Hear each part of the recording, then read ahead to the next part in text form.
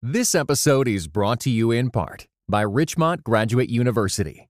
The field of mental health counseling is growing rapidly.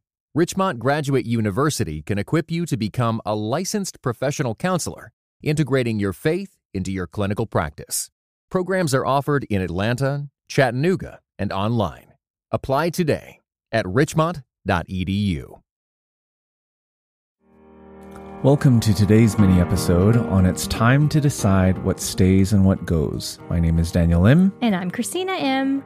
Summer is in full swing around here. Whew, finally.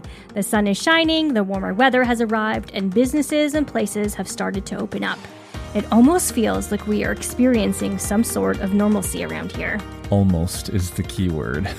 And while we still don't know answers to big questions like, what will school look like come this new year? Or what will happen if a second wave comes or a third wave?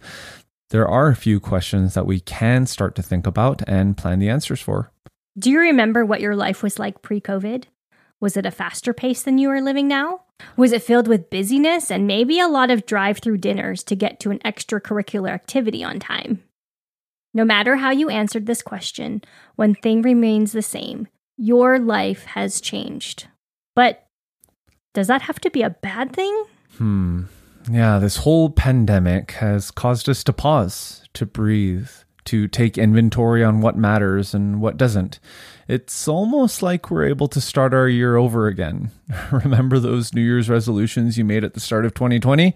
Well, this is your opportunity to make your pandemic resolutions. Right. This is the perfect time to ask yourselves and ask your family about what stays and what goes. Have you enjoyed not rushing to event after event after event? Then maybe consider saying no to half of the activities you used to do. Have you appreciated the extra time around the dinner table to talk about life and just joke around? Then maybe ensure that you have more family dinners scheduled into your calendar per week than you usually did. Have you realized that your children do much better at online schooling than in a classroom? Then maybe it's time to research and discuss what homeschooling your kids look like. Christina, those are great examples of what stays, but what are some examples of what goes? Perhaps a clearer question would be to ask yourself and your family, what do we actually miss? Do you miss hosting people in your home and spending time with friends? Then being too busy to have others over just has to go.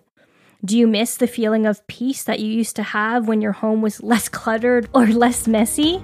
Then perhaps take a look at your finances and discuss if you can hire someone to come in and do a deep cleaning of your home once COVID restrictions lift. So a messy home? Yeah, that's gotta go. So, podcast family, may this episode be a gentle encouragement to start thinking about what you want your lives to feel like once this pandemic is over. It's time to decide what stays in your life and what you need to say a so long, a farewell, or a goodbye to.